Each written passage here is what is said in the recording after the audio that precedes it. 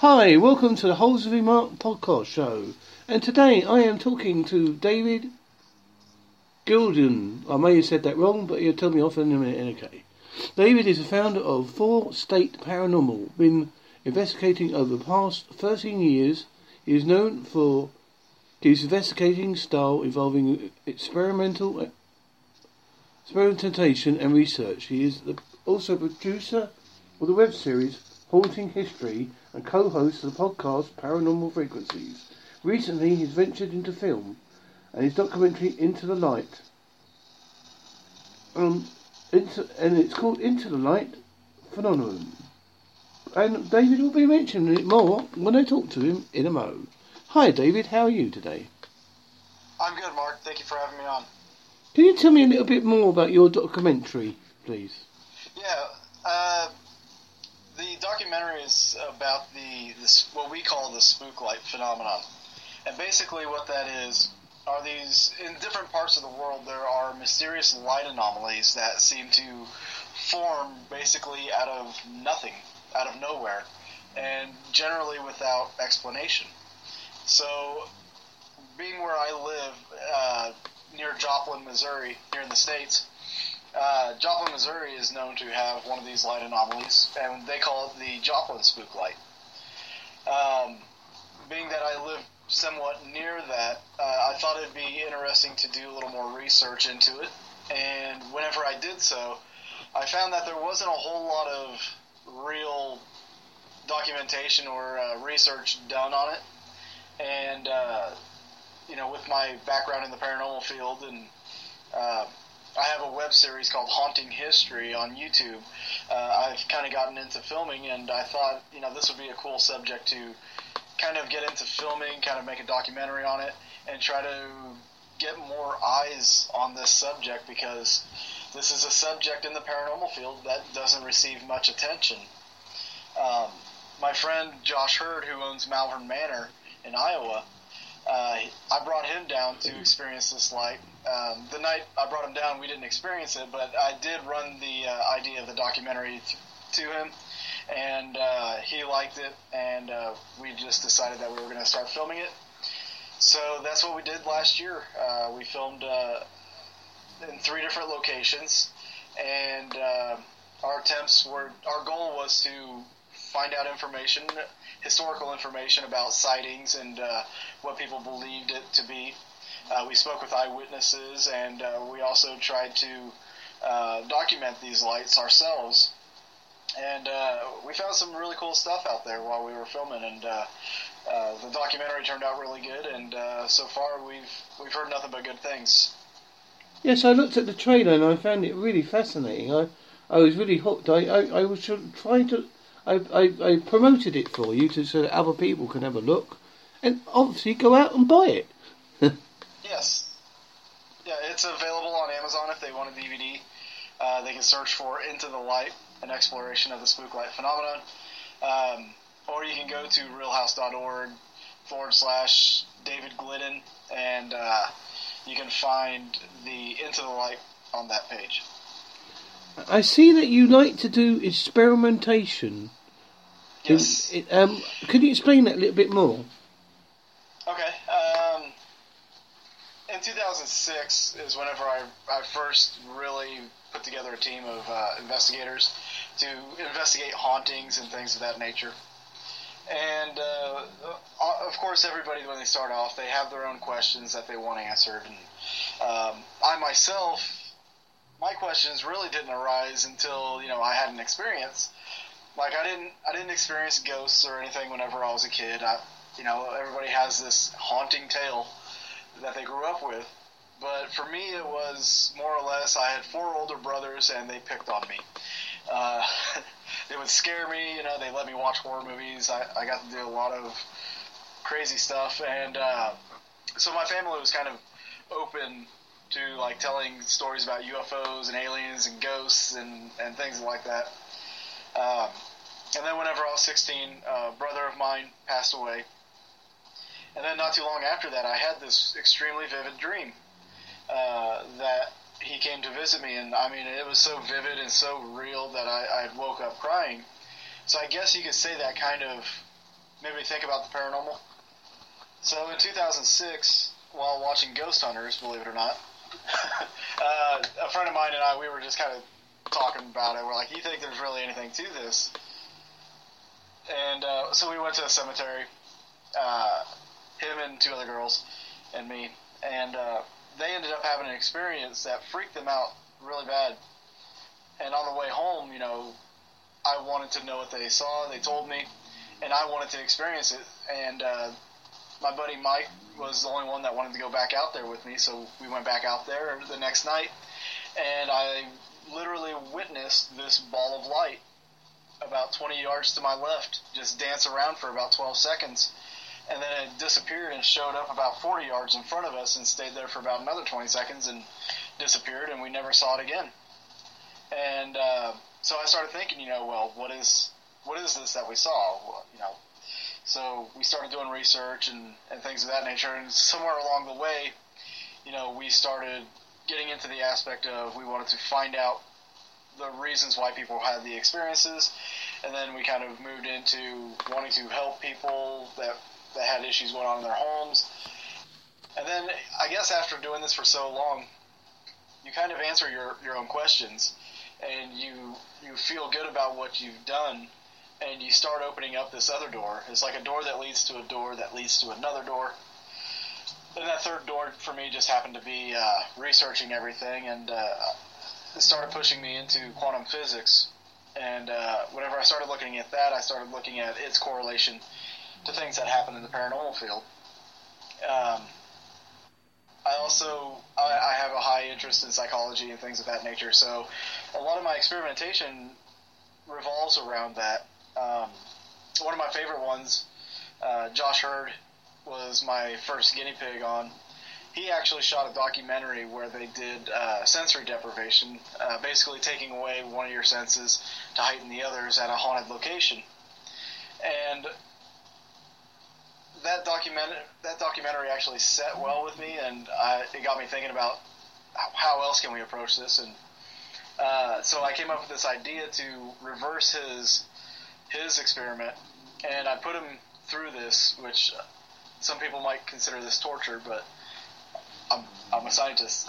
It's science, dang it. I basically sat him in this hallway of Malvern Manor, and before he was to be put in there, we pumped the area full of positively charged ions into the atmosphere for about 5 hours. So we raised the ion count in that area. We also had him sit in the dark, except we turned on a strobe light to affect him visually, and then we also ran a pink noise generator, which is basically a white noise generator, just on a different frequency. We had that blasting in the background. So he's getting a physical effect from the ions, he's getting a visual effect from the strobe, and then he's getting an audible effect from the pink noise. And we made him sit there for about 30 minutes.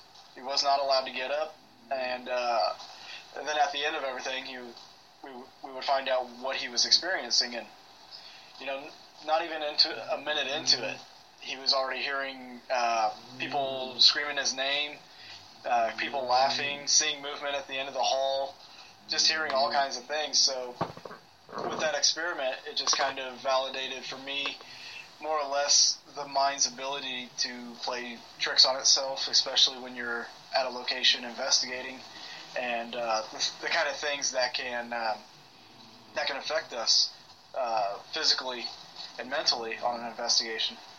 Well, I read the other day, I was looking at about the Ouija board, and they were saying about eidometer effect, which is your involuntary unconscious movements. Yes. I found it very fascinating. It was, I mean, I can understand where it was going. I don't disbelieve it that sometimes you don't realise you're subconsciously moving something. Yeah. See, there's also, I'm gonna get some. I get a lot of. I don't want to say hate. I do have disagreements with some people about the way I perceive things and the way I look at things. there's the whole pendulum thing. A lot of people use pendulums. But if you were to take a piece of paper and draw a line on it, a straight line, and you held a pendulum right above it, and you sat there, try to be as still as possible, if that line is going up and down, eventually that pendulum will swing up and down. If you turn that paper sideways where the line is going side to side, and you wait just a few minutes, that pendulum will start going side to side. Subconsciously, you're seeing this line, but subconsciously you're kind of moving along with the line, and you're swinging the pendulum to it. And you can even draw a circle on this piece of paper, and that pendulum will start swinging in a circle. So anytime I see like somebody that does something like that, or Ouija boards, I analyze like the tables and stuff that they're using. I analyze all that stuff just so I can have peace of mind. When I do research, when I look up the paranormal, I normally find, as you probably got ley lines in the UK, USA as well, that the links between cryptids, UFO sightings, and paranormal normally are on these on ley line links. Yeah. Do you find the same? I believe so. There is magnetic field. It's obviously there. I mean, we're able to read it. We're able to measure it. A lot of these anomalies or these sightings, they do tend to happen on these ley lines. One of the things that we've looked into, especially filming Into the Light, is where these locations rest in according to the ley lines, and it seems a lot of these areas are pretty similar or pretty near where these ley lines intersect. And some people think that this is more like a power grid for UFOs, or hauntings happen more in these locations because of the concentrated energy. But I haven't seen any research to disprove it as much as I have to prove it. Well, I think that seriously they're all linked. I honestly believe that UFO, ghost sightings and Bigfoot all interlinked in some way that we haven't realised yet. Oh, I concur. Definitely. And I've also have a theory that our ability to be able to connect to these comes from early man, because early man had to be perceptive to the environment he was in at the time. And I think we still contain that part of us, and some of us can tap into it more than others. If you look at evolution, birds, they evolved from dinosaurs, or it's said that they evolved from dinosaurs. Birds, whales, dolphins, they all have a migratory sense, and you have to wonder how they know where they're going to migrate. Sharks will migrate from South America to the New Jersey shore.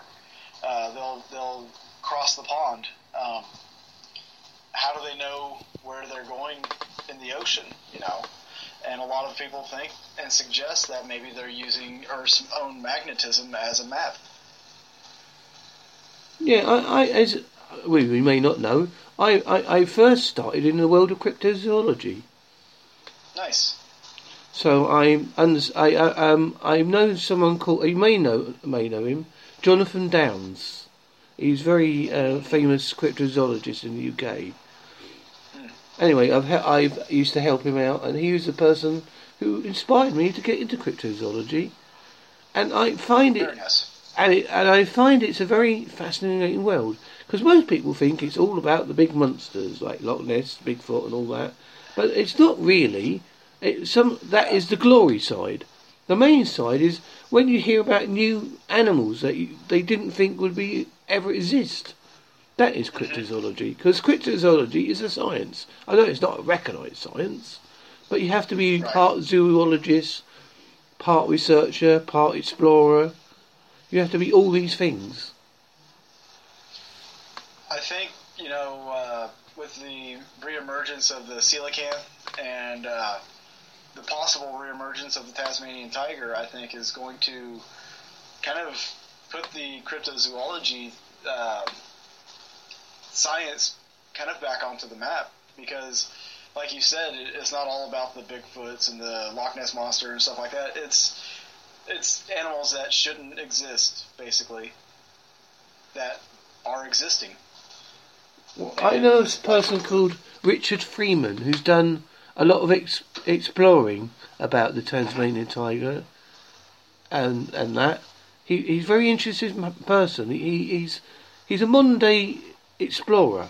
He does a lot of going into these countries looking for like Mongolian death worm and things like that. Yeah. And I admire him for doing it. I haven't got the ability to do that, but I admire the fact he's willing to do it. Yeah, Josh Gates is another guy that does that as well, and he's kind of like my idol. He's my hero. I think I would just die if I could, just give me one trip with him. Just let me go investigate and explore and do all the stuff that they do. I mean, my hat's off to them. Well, one of my favourite things when I use about cryptozoology, my favourite thing, is mutant rats. Mutant rats? Yes, because my dad used to work on the dust, or garbage as you would say in America. And when he used to work on the dust, he used to tell me tales about the rats that were in the rubbish dump. Bigger than the average rat. I mean, I couldn't tell you the size, but they were enormous. Because A, they had free food, and B, they had no predators as such. And there are tales on the internet, I don't know how true some of them are, but there have been cases of 12-inch plus rats found. And I know they are a constant plague over in America as well, because I've seen various reality shows where they have to go in and try to kill the rats, but they are very resistant to poisons. You kill them with one poison, and they are able to, when the next ones are born, they are totally immune to that poison. I find that, and they're not responsible for the Black Plague, apparently. Not completely. Human fleas were as responsible as well. Mm-hmm. Now, I can say here in America, like, I live in the middle of the woods. We have what we call field rats, which are basically vermin. But they get to be the size of a football. They get pretty big out here. And like you said, it may be lack of predators. Free food out in the woods. I mean, we've got hay fields and everything around here, so they've got shelter. The rats that are up in like the dumps in New York City and New Jersey, I mean, I'm sure there's some big ones out there. And in fact, there's even a species of rat that has been found on an island. It was a volcanic island, but they actually explored it, but they found like a rat species that was as big as a dog. I could believe that. It's every day something new is being found. Well, and the most fascinating one I found is it's a part cryptid and part folktale, is the Rat Man of Southend. Because I used to live in Southend-on-Sea, which is in Essex. As you know, I live in England. And basically the tale is that this man was a tramp. He used to live in the underpass, which is in Southend-on-Sea. And one day some people come along and basically beat the crap out of him and left him to die. And as he was dying, the rats came along and ate him to death. And after that, you could hear scratching and scurrying noises if you went down there. And the other tale to be cryptid is the fact that the mayor of the town had an affair with a woman that wasn't his wife, and when the baby was born, it was born with a snout-like nose and a tail at the end. But the tail bit is possibly true, because there are people that are born with like a little tail. I know that is. I have seen that. I know that it's genuine. That is not what we call enhanced on Facebook or Right. Google. Have you come across something similar? Yeah, we've got something like the Goat Man. There's more or less it's urban legend in a lot of these parts, where there's people will go to a certain bridge or a certain place and they'll hear the hooves of a goat, or some people think it's like a demon. And then there's also what's called the New Jersey Devil. The New Jersey Devil is supposed to be a half bird, half goat creature that's been around for unknown amount of years, and people are still citing it, or at least saying they've seen it. The backstories, the origins on them might not be as quite detailed as a man being eaten by rats, but where I live, we make fun of Arkansas because the Southerners, there used to be a lot of inbreeding. So we used to say, maybe they're just, fancying the sheep over the women. And also, what was I gonna? Yes, there's lots of other myths and legends that I like. I always believe that behind every myth, there's got to be an element of truth. And I always example the fact about werewolves. Now people say, oh no, there's no such thing as werewolves. But they do exist. But people could have misunderstood. People with who have grow lots of hair. I can't remember what it's called. But they have loads of hair over their body. Now, if you saw somebody back before the modern age of technology, you could perceive this person as a man wolf.